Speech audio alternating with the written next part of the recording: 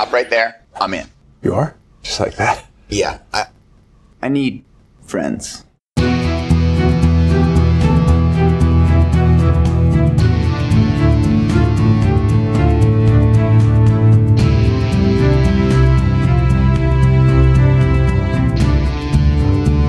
don't think you've ever known a woman like me.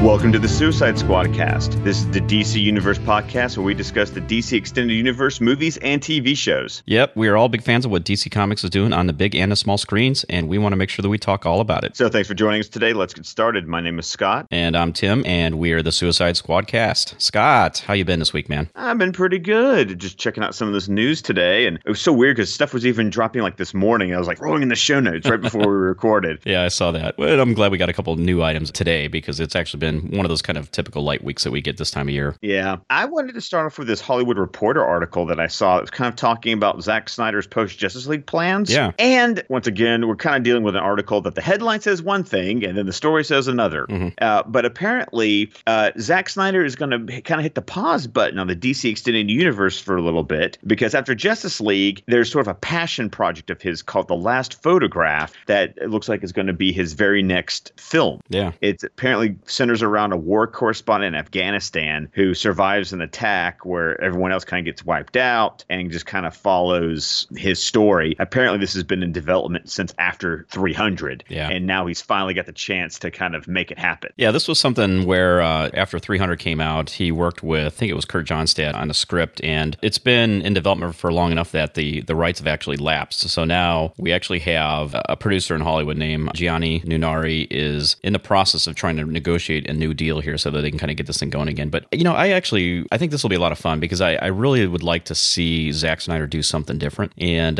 you know, I mean, obviously we're going to have 3 DC films in a row here with him. And so we definitely know what we're going to get with those films. And it'll just be really neat to see something that is pretty contemporary and from what I would assume here is pretty reality based. And so this will be real interesting to see, you know, how he takes this, and especially a passion project. You know, you always like to see how those come out. Yeah. The thing that got me, though, was that a lot of the stories were reporting the fact that, you know, that Justice League 2 is being bumped for the Batman, and that Snyder, like a lot of people were reporting this was a confirmation that Zack Snyder was definitely directing Justice League 2. Yeah. Now, all of the stories seem to come out of this Hollywood Reporter article, and the only line in the Hollywood Reporter article was Snyder is still intent on directing Justice League 2, but that movie has been pushed back to make room for Ben Affleck's Batman standalone movie. Yeah. So all that says is Snyder intends to direct Justice League 2, not that he actually is. Right. So that was the same thing I concluded when I read the article is, you know, because of the headlines, I had the same expectation. And as usual, the headlines let us down. But yeah, this sounds to me like this is Snyder's words saying that, you know, he's expecting to come back and do Justice League 2. But there's never been any kind of confirmation for sure that he was going to be that person. And I think it's going to largely depend on, you know, how well Justice League is actually received here. So there's no confirmation here whatsoever that Zack is coming back to do that second part. Now, my question is, to your point, is that going to be a case of it depends on how well Justice League is received or how well Justice League financially does? Well, I think they kind of go hand in hand. Let's put it this way. Batman v Superman financially did pretty well, not as well as they had hoped, and it was because it was not received well. And so I think it's really going to be both of those really tied together. But then Suicide Squad was critically bashed, but then I would say overperformed to most people's expectations. So it doesn't always go hand in hand. Yeah. Well, I mean, I think when it comes down to it, you know, this is especially with a lot of uncertainty looming with Warner Brothers right now with the upcoming merger with AT&T. You know, there's going to be a lot of financial uncertainty and maybe a lot more conservative approach to what they do with their film slate kind of going forward here until they can kind of get the two companies merged together and all that. So, you know, I think we're kind of entering a little bit of an era here where, you know, I think they're going to be a little bit more measured and a little less willing to take some big risks just for the time being until they get this kind of settled. Because, I mean, this is a big sea change for the studio here. When you've got a telecommunications company buying you up, it's a totally different type of business. And so there's going to be a lot of culture clashes that's going to go on. And so, you know, Scott, as we talked before we started recording, I've gone through a few different mergers or two different mergers in my my career, and there's always a lot of uncertainty when these things happen. And so it's going to be no different, especially a behemoth company like AT&T purchasing a huge studio. Well, and that kind of leads right into this op-ed piece. It's from Mark Hughes over at Forbes. You know, I remember around Batman v Superman, Mark Hughes' name came up a lot in our show.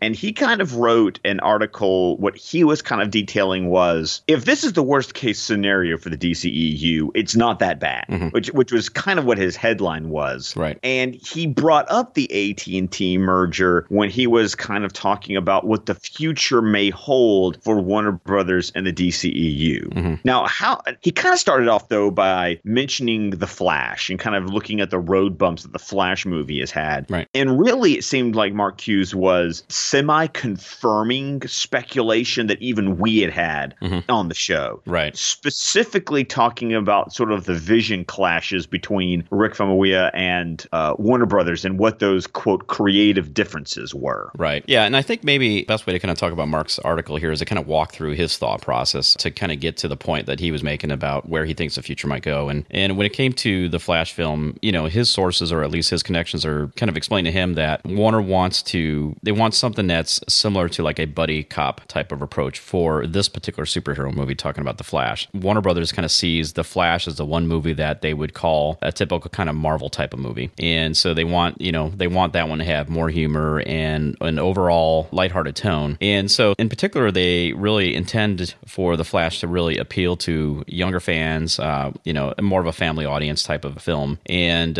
not so much like the very adult and serious take that we've had with the other DCEU films. And so when they first decided to bring in Rick Famuyiwa, they saw that, he kind of had those sensibilities that they wanted. But I think when they really kind of got onto the nuts and bolts of it, they really saw that Rick really wanted to introduce a lot more of the racial and social themes, especially with the fact that they were going to be using Flash with Cyborg in the same film, two young characters. And it seems like Warner Brothers really didn't want to necessarily go into that much of a serious direction in terms of like social commentary. And so we had kind of speculated this as well. And so I think this is truly a case where there were genuine creative differences here. And it was, I guess, in the studio's eyes, it was the right thing to do to really kind of move on. Yeah. And the idea that Rick was not comfortable with letting go of some of those things that are very near and dear to him. Right. And the studio was going, but that's not what we want. And Rick just decided, well, if it's not what you want, then really I'm not the guy you want. Right. Which you got to respect both sides for going, this isn't going to work out. Yeah. And let's remember here, now we hear this all the time as a criticism of Warner Brothers here that,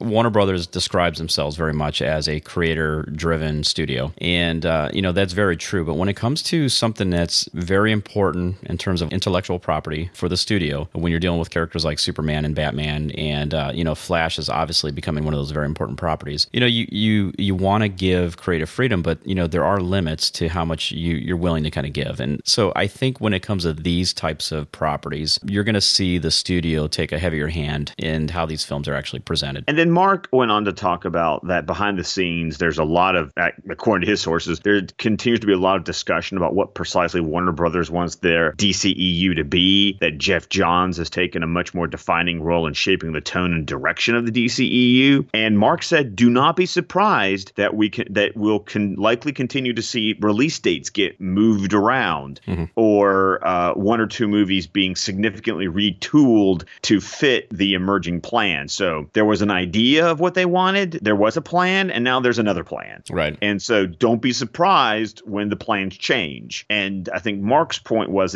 and Mark has always been a bit of a DCEU apologist. He's always been kind of a glass is half full kind of guy when it comes to DCEU. And I think his point was, don't be surprised and don't be worried when these adjustments are being made, because they are adjustments. And so that means change is going to happen. Yeah. They know they can't continue doing what they've done before. They got to make changes. So stuff is going to have to get moved around. I mean, we've been speculating that Flash is not going to be able to hit that date that was originally speculated, because there's no way you can get a movie made with no director at this point. Yeah. Yeah, unless they've got something that just haven't announced yet at this point. But I mean, and that's the other thing too. You got to remember when they brought in John Berg and Jeff Johns as the co-executives over DC Films here. This is their job. This is their job to make adjustments to the course that maybe had loosely kind of been mapped out. Right now, they're trying to really figure out exactly how they want this thing to shape up long term. And so none of this is really surprising, really at all. And the fact that you have Johns coming in to try to put a little bit of more of a defining shape of the tone and direction of DC Films going forward. I mean, this is exactly what he was brought in to do. Yeah. Now, at this point in Mark Hughes' article, and you got to understand, listeners, we are hitting broad strokes. Mm-hmm. This is like any Mark Hughes article is a 5-course meal where you really have to like read it multiple times. And so we're giving you broad strokes. And what we're going to go ahead and say now is we strongly recommend that if this is a story that interests you, you need to go to Forbes and you need to read this article for yourself. Yeah. Because we are not nearly going to give you everything that was in that article, especially towards the end where it's a lot more of Mark's speculations. Yeah. And I think probably one of the most important things that Mark speculated on is how the impact of AT&T purchasing Warner Brothers, how is that impact going to really affect what DC Films is doing going forward? And there was a lot of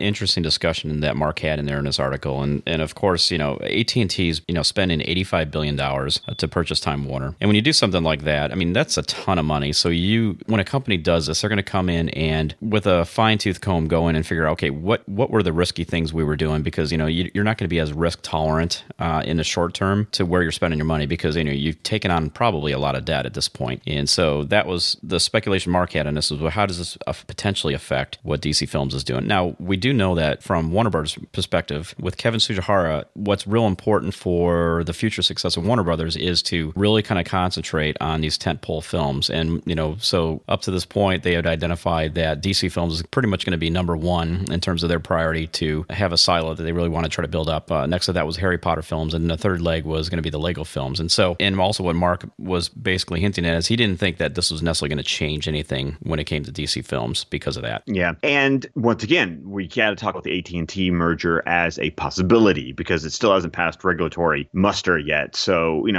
this is all guessing games at this point. Right. We don't even know if it's going to go forward, but we're all just speculating on because if it doesn't go forward, big deal. We're just doing what we've always been doing. The reason we bring this up is if it does happen, that's when we have to consider what effect it may have, because that's when things might get a little shaken up. Because as I think, Tim, you and I were talking offline before we started recording, with AT&T getting involved, do not be surprised if the game plan gets a little bit more conservative, that AT&T doesn't want to, take a chance at this point with such big intellectual properties. Mm-hmm. Right. And so kind of along those lines, part of that about not wanting to take a chance is, maybe they are not so willing to do a Cyborg film at this point in time, or maybe they're not so willing to, go after and do a Green Lantern Corps type film at this point. And so maybe more of the emphasis will be on the big IPs, your Wonder Woman, your Justice League, your Suicide Squad now, obviously Batman and Superman. So we don't really know at this point. It's just,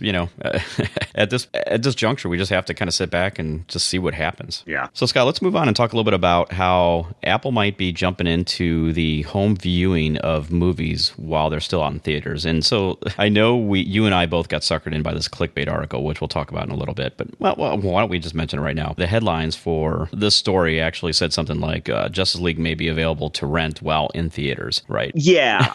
Yeah. Which is why I immediately found the Bloomberg article that everyone was taking that from and went straight to the Bloomberg article, because that's not what the Bloomberg article said. No, not at all. And Justice League was never even mentioned in the Bloomberg article. Yeah. Here's basically what Bloomberg, the original source, said. According to this is a quote, according to people with knowledge of the matter who asked not to be identified because the discussions are private. So throughout the article, you just hear of people in the know is basically all you are the sources for this article. Mm-hmm. Apple is pressing, and that's their words, pressing Hollywood studios to earlier access to movies because Apple wants to bolster their iTunes business. Apparently, the three confirmed studios in talks are 21st Century Fox, Time Warner, Warner Brothers, and Comcast Universal Pictures. What Apple's hoping will happen is that these studios will agree to let Apple offer high-priced home video rentals of new movies shortly after they open in theaters. Yeah. So the idea is that,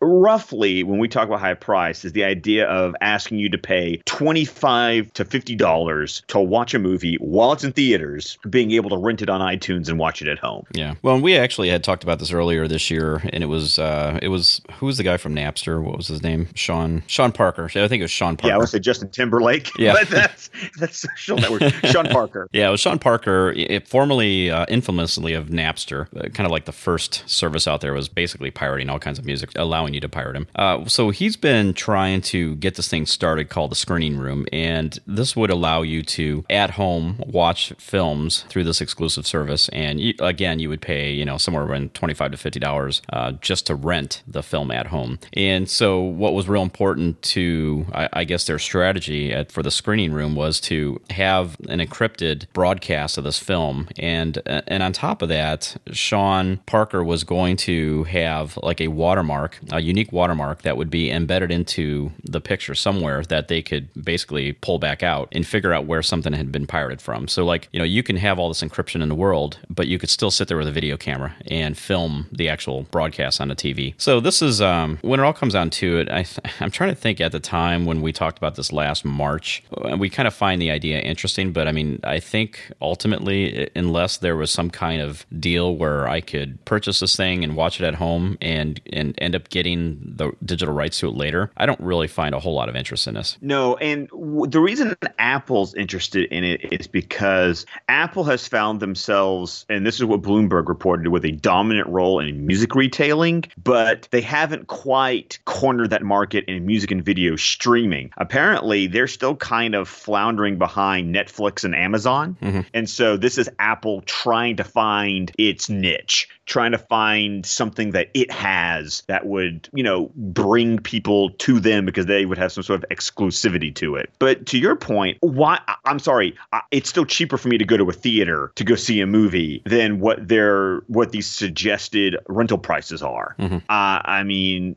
Yes, that's not including like concessions and everything. But if we're talking just, I go to the theater to buy a ticket, mm-hmm. I can still see a movie for less than $25, and that's like evening prices. We're not even talking matinee prices. Yeah, and I guess the idea on this too is, the people that would be taking advantage of this would probably be a few different couples getting together to watch a film, and then it would, it financially kind of make sense to do it. But for me, it's still, I don't know. I just don't see myself personally doing this at this point. But the other thing that they're trying to do here is they're looking at possibly starting this 2 weeks after release of the film in the theater. So it allows the actual cinemas and all that to bring in, they probably bring in like 60%, 70% of all their revenue probably in those first couple of weeks, right? And so it would allow them to kind of like still capture all that and then be able to have these home viewings, which would not necessarily kind of hurt their ability to kind of get those debut ticket sales. Yeah, but there was another part of this article that said that, of course, movie theaters are not keen on this idea because their numbers have been rather flat, recently, and shares of movie theater chains are dropping like bricks. And so they don't like this because right now even with their deals of usually they get movies for at least 90 days. Yeah. The idea that they'd lose it after 14 days mm-hmm. and that people then could see those exact same movies at home, it's not exactly something that movie theater chains are that interested in. So I can see why these are apparently very sensitive talks because mm-hmm. there's a lot of wheels and there's a lot of different people who get really PO'd depending on how these negotiations go. Right. Well, and let's remember too, this is a big sea change in how this business is going to go forward here. When you're talking about when we went from physical media from like CDs to digital music, that was a big sea change. And this is another one. This is a potential big sea change. And so, these businesses are going to have to figure out, what's the best way to go forward that gives them the same kind of level of profitability that they were accustomed to having. And it's going to be interesting. I think this is going to take a little while to kind of get all this stuff worked out. Oh, the one thing I wanted to pull out here, because it is Warner Brothers related, is that Kevin Tsujihara had an interesting quote. It was a paraphrase, actually, that said that his thoughts on the matter were earlier availability of new movies could satisfy a growing consumer appetite and deter piracy. Mm-hmm. Yeah, he mentioned that in that conference as well that we talked about 2 weeks ago. It was last week. No, it was actually last week, yeah. And, I think there is some truth to that it could help prevent it, but, I don't know. I think it's going to still have a limited amount of an effect. I think people who are going to pirate are going to pirate. They're going to pirate, right. Yeah. I do feel that way. Let's talk a little bit about Suicide Squad. We have the Blu-ray coming out on Tuesday. Do not forget that. Or today. Or today. If you're me. Yeah, Target just shipped mine a little early, so it got delivered this morning. Actually, 9:20 this morning. My Target lenticular book edition came in. So yeah, that's cool. Kind of sweet. Yeah, I've got my 4K version coming in on Tuesday. And Scott, have you changed your view on 4K yet? No, but the Best Buy Steelbook is only available in the full 4K. Okay. So I got that because I'm getting the 4K Steelbook and I'm getting the graphic novel, which actually is apparently, I think, some of those promotional comics that got released. That's what's going to be in the nice little hardcover for Suicide Squad from Best Buy this time. Oh, that's pretty cool. Yeah, that's almost worth it. So I'm looking forward to checking that out. Yeah. So real quick comment on 4K. We actually had a listener, and I can't remember who it was. Ross Flowers. It was Ross Flowers. Yeah, I said it's time for you to upgrade. And I was actually this past week. I had a little bit of time to kill, and so I actually threw on Batman v Superman in 4K. I've got a 4K player, and of course the 4K disc, and then the TV and all that, and just throwing it in and just watching. I'm like, oh, it just looks so beautiful.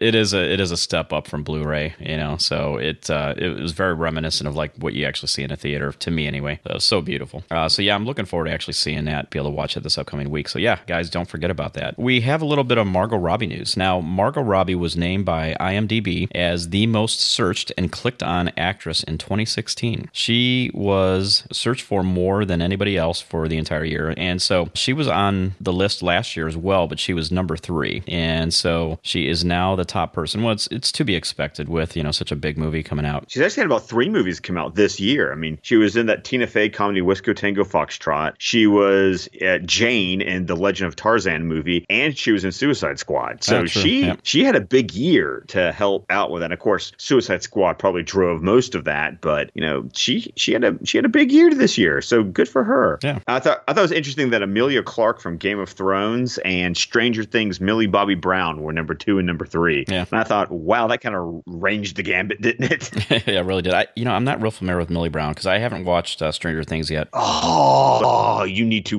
My wife and I just watched that over Thanksgiving. Oh, you are going to eat it up. Okay. But Millie Brown, when you watch it, she plays the character 11. Okay, very good. Well, so we got some more Suicide Squad news. Grammy nods for the soundtrack, and I guess we actually got, 5 different nods? Yes, it was Best Compilation Soundtrack for Visual Media, which was actually for the Collector's Edition, which was that digital-only release that came out. Mm-hmm. Then there were 2 nominations for Best Song Written for Visual Media, which was 21 Pilots' Heathens and Skrillex and Rick Ross's Purple Lamborghini. There was Best Rock Performance, which was Heathens, and Best Rock Song, which was Heathens. And I still love that song. Every time I hear that come on the radio, I just absolutely love Heathens.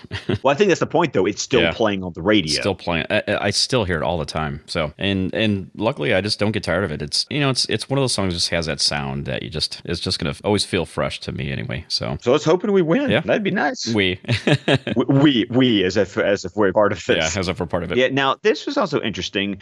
We've been talked about, I don't know if we talked about it on air. I know we talked about it off air. We were wondering if Will Smith had to choose Suicide Squad over Independence Day Resurgence, because we realized that the release dates were really close. Right. And it was interesting that Will Smith was having a Facebook Q&A this week and confirmed that he had to choose one or the other, and he chose Suicide Squad. Yeah, I think he made the right choice. I still haven't seen Independence Day Resurgence, but from what I hear, he made the right choice. Yeah, I haven't seen it. I was never a fan of the original film, and that's just a flaw in your character, and I look past it every once in a while. Yeah, what's one man's junk is another man's treasure is what I'm hearing. So I don't know. I had really no interest in it, and certainly if I did, it had been so long since the film came out that I just don't, the original film. So I just didn't. I still wouldn't have had any interest, I don't think. Well, a lot of other people didn't either. I'll tell you that. Yeah. Let's talk about something that some people did have interest in, including me. Yeah. Zack Snyder took to Vero, the new social media service out there that's been heavily promoted by Clay Enos, and of course Zack Snyder. He's been exclusively posting on it lately. He put finally out this little 2-minute mashup between Batman v Superman and Star Wars, and it was almost entirely based on the original Batman v Superman trailer that we got. The teaser. Yeah, that first teaser. Yeah, the first teaser. And so we had seen lots of little bits and pieces of this, but there was a bunch of things that we hadn't seen. And so I think this thing has been completed for like over a year at this point. And so they never really fully released it, but he decided, nope, now was the time, and he put this little trailer out, and it was just a lot of fun. I mean, for a fan, of course, of all the DC characters and Star Wars as well. I mean, it's these mashups are quite fun. I hope Zack continues it with Justice League, which is going to be coming out around the same time. Let's see, I think it'll be a month away from episode 8. Yeah, a month away from episode 8. So I hope he continues the same kind of thing because, I mean, the fans definitely ate it up as well. Well, he and J.J. Abrams had so much fun doing it right before episode 7 came out. And now with Rogue One coming out in a week, it just, Zack Snyder is just showing some Star Wars love. Yeah. And it's obvious that he really does love that franchise the same way. Yep. And just pays tribute to it this way. So, and of course, everyone wants to read into it and be like, does this mean we're going to get Justice League trailer with Rogue One? And it's like, probably not. Maybe, though. Maybe, but, would I crap my pants? Yes, I would totally, because I'm going to be there watching Rogue One. Right. And but I think part of it just to be Zack just sort of celebrating Star Wars the same way he did right before Force Awakens. Yeah. I got to tell you, though, when that trailer kind of opens up and we have that scene where it's at night through, what do we call it? Superman Park? Millennium Park? Did we ever give it a name in Batman v Superman? It was Heroes Park. It was Heroes Park. Yeah, thank you. That's right. So it's in Heroes Park, kind of slowly zooming in on a statue. And of course, you see the Death Star and an Imperial Star Destroyer in the background, just beyond the Metropolis sky. It's just, I just love that part of it. Oh, I loved all the clips from Star Wars instead of the talking heads. Right. I did too. And the one that I really loved was where you go, it's a trap. That was so perfect to just kind of throw in there. Oh, boy. And they even threw in Jar Jar Binks, which was just, it was evil, I guess. Maybe that's a better way of describing it. Well, we get some, I don't really know if we can call this news or not. We're talking about Joe Manganiello was doing an interview on the Rick Eisen show, and he was really there to talk about the Pittsburgh Steelers because he's a Pittsburgh boy. Mm-hmm. And they, of course, it got brought up about him playing Deathstroke in the standalone Batman movie. And when he was asked about the film's plot and his role in the film, he said, it's about Gotham, and there's this guy that dresses like a bat. I play a one-eyed, like the world's deadliest assassin who only has one eye. And then when asked, whether he or not he'd wrapped on the project, he said, no, we will start at some point this year, it looks like. Yeah. And of course, everyone just, this year, 2016, there's only like 1 month left. Is it going to start filming? And everyone just goes crazy. Yeah. Calm down. Well, I want to believe, right? So, well, that's the thing. We all want to believe it. This is one of these deals where, I went back and watched the original video on it, and I'm trying to discern exactly what he was trying to say. And in the end, when I looked at it, like, I couldn't conclude one thing one way or the other. It looked to me like when he said this year, he's really meaning this upcoming year, or it's either that or he's literally meaning within the next 12 months, like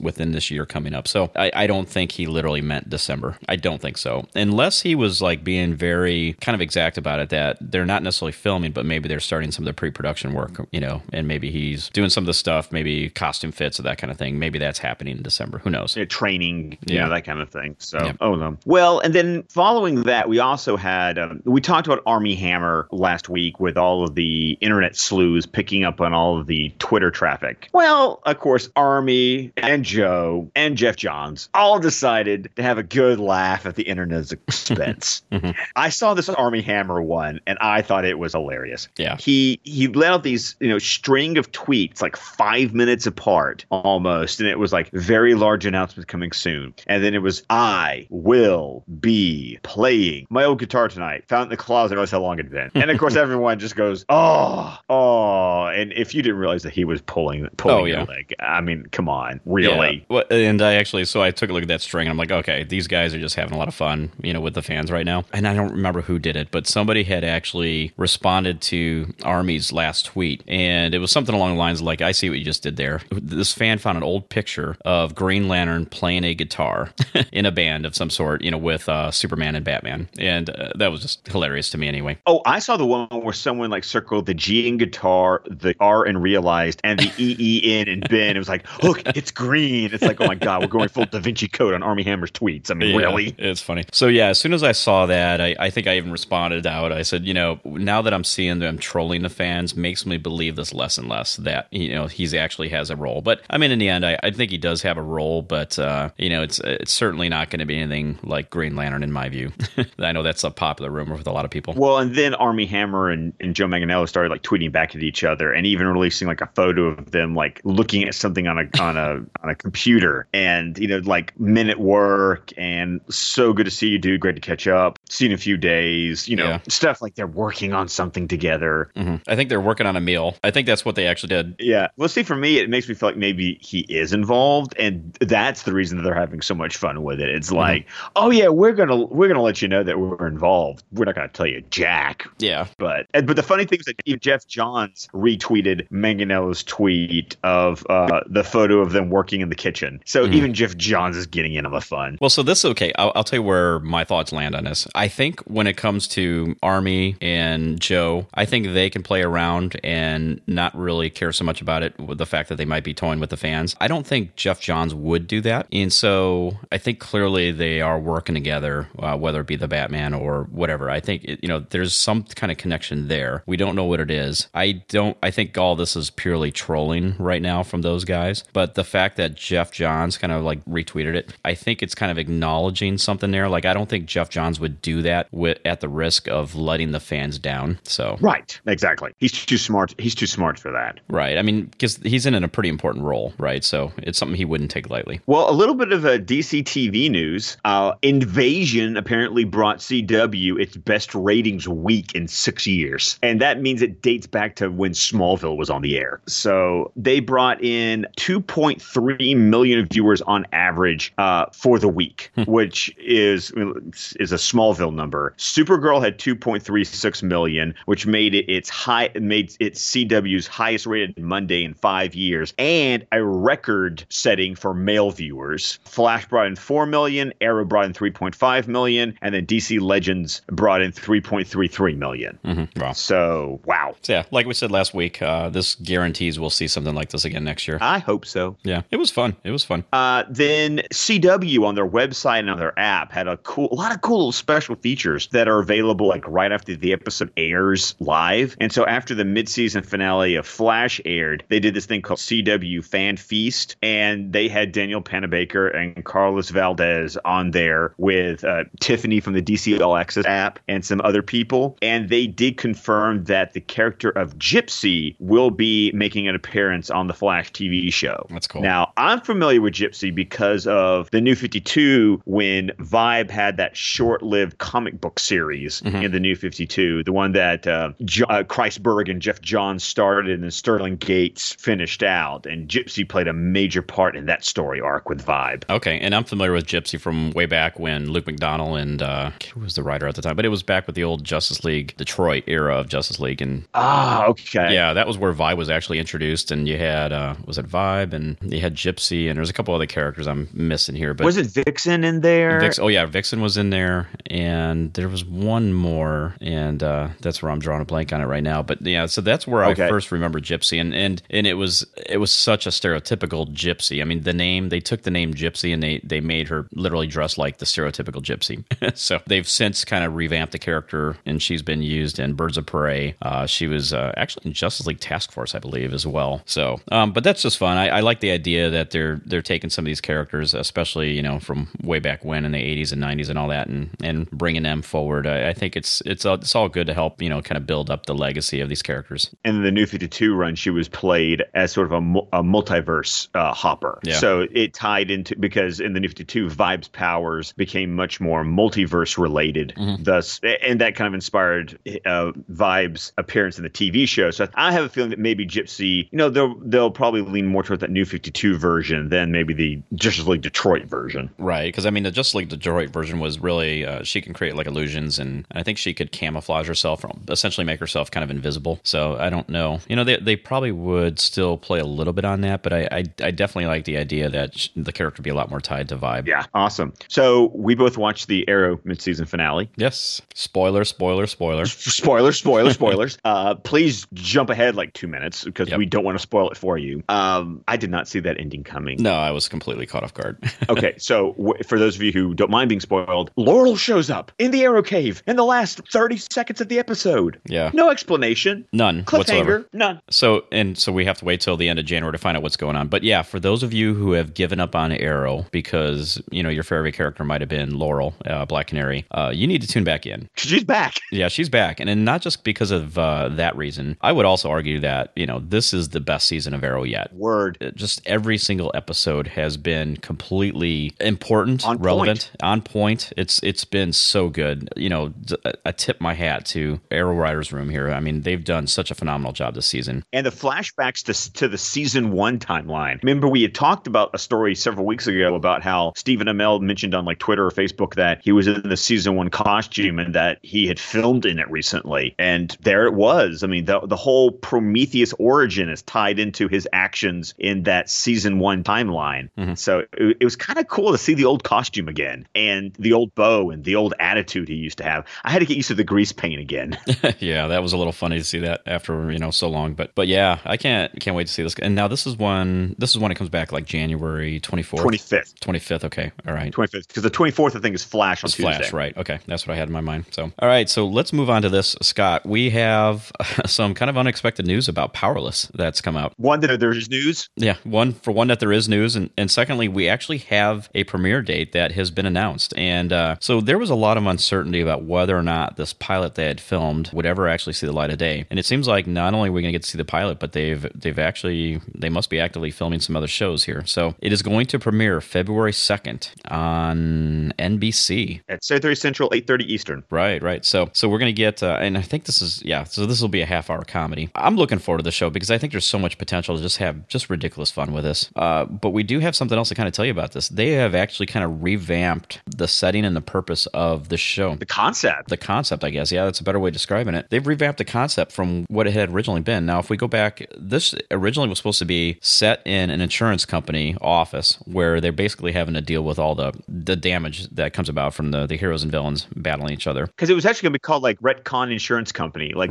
even the name of the insurance company was going to be a great little nod. Yeah. They have revamped this a little bit. And let me read to you the new description for the show. In a world where humanity must cope with the collateral damage of superheroes and supervillains, Emily Locke, played by Vanessa Hudgens, begins her first day as Director of Research and Development for Wayne Security, a subsidiary of Wayne Enterprises that specializes in products that make defenseless bystanders feel a little safer. Full of confidence and big ideas, Emily quickly learns that her expectations far exceed those of her new boss, played by Alan Tudyk, and office mates, so it will be up to her to lead the team toward their full potential and the realization that you don't need superpowers to be a hero. So I found this real interesting that they are very much tying us right into the Batman mythos. Well, I'm not really surprised about that, but just the original concept was an insurance company that basically covered liability for superhero and supervillain battles, and that Vanessa Hudgens was actually a character who would actually like stand up for heroes and be like, really? Do you see what you're doing around here? Mm-hmm. I mean, honestly,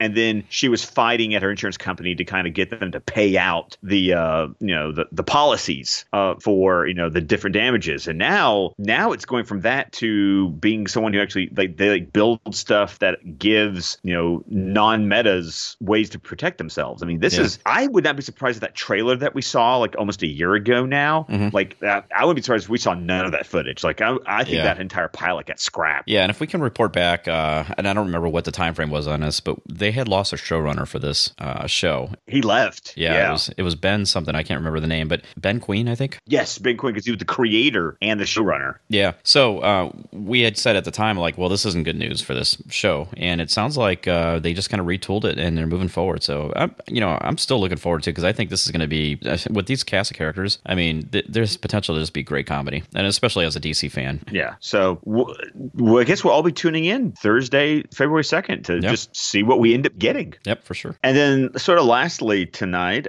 we got a new IMAX poster revealed for the Lego Batman movie, which was kind of cool because in the trailer we saw Barbara Gordon as like Commissioner Gordon, but then in this poster we get Batman, Robin, and Batgirl in the poster. Yeah. And I love the tagline.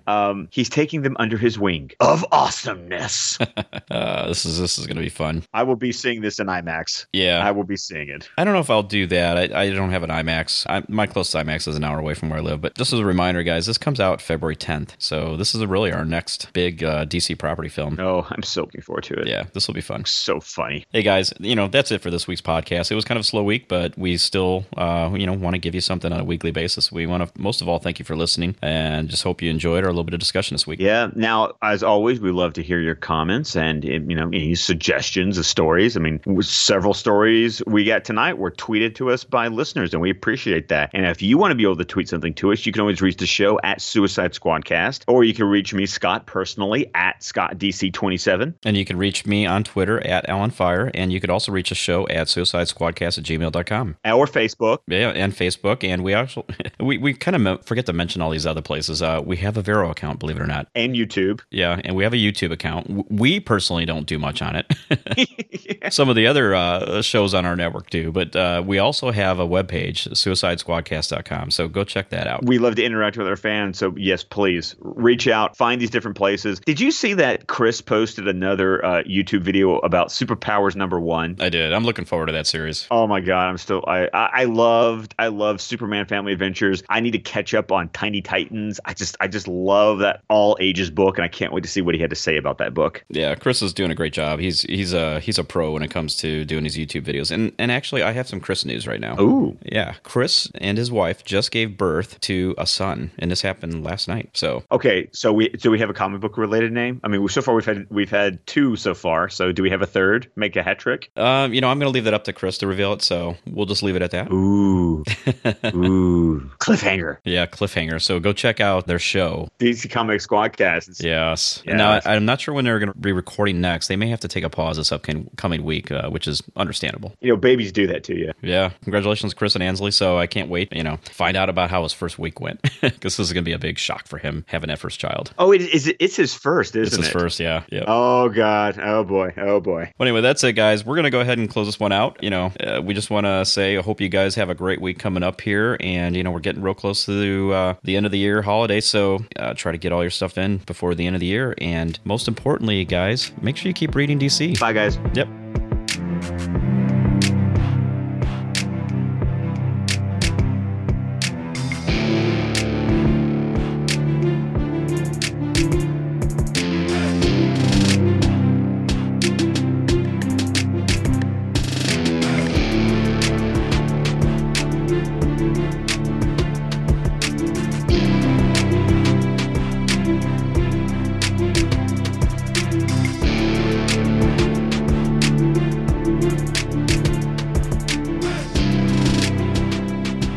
Army Hammer, Joe Manganiello. Hey, we love you guys. We are completely behind you. We hope you do great things in the DCEU, but you're trolling us. Yeah. That's not cool. That's not cool at all. You're totally trolling us. And we have ways of dealing with trolls on this show.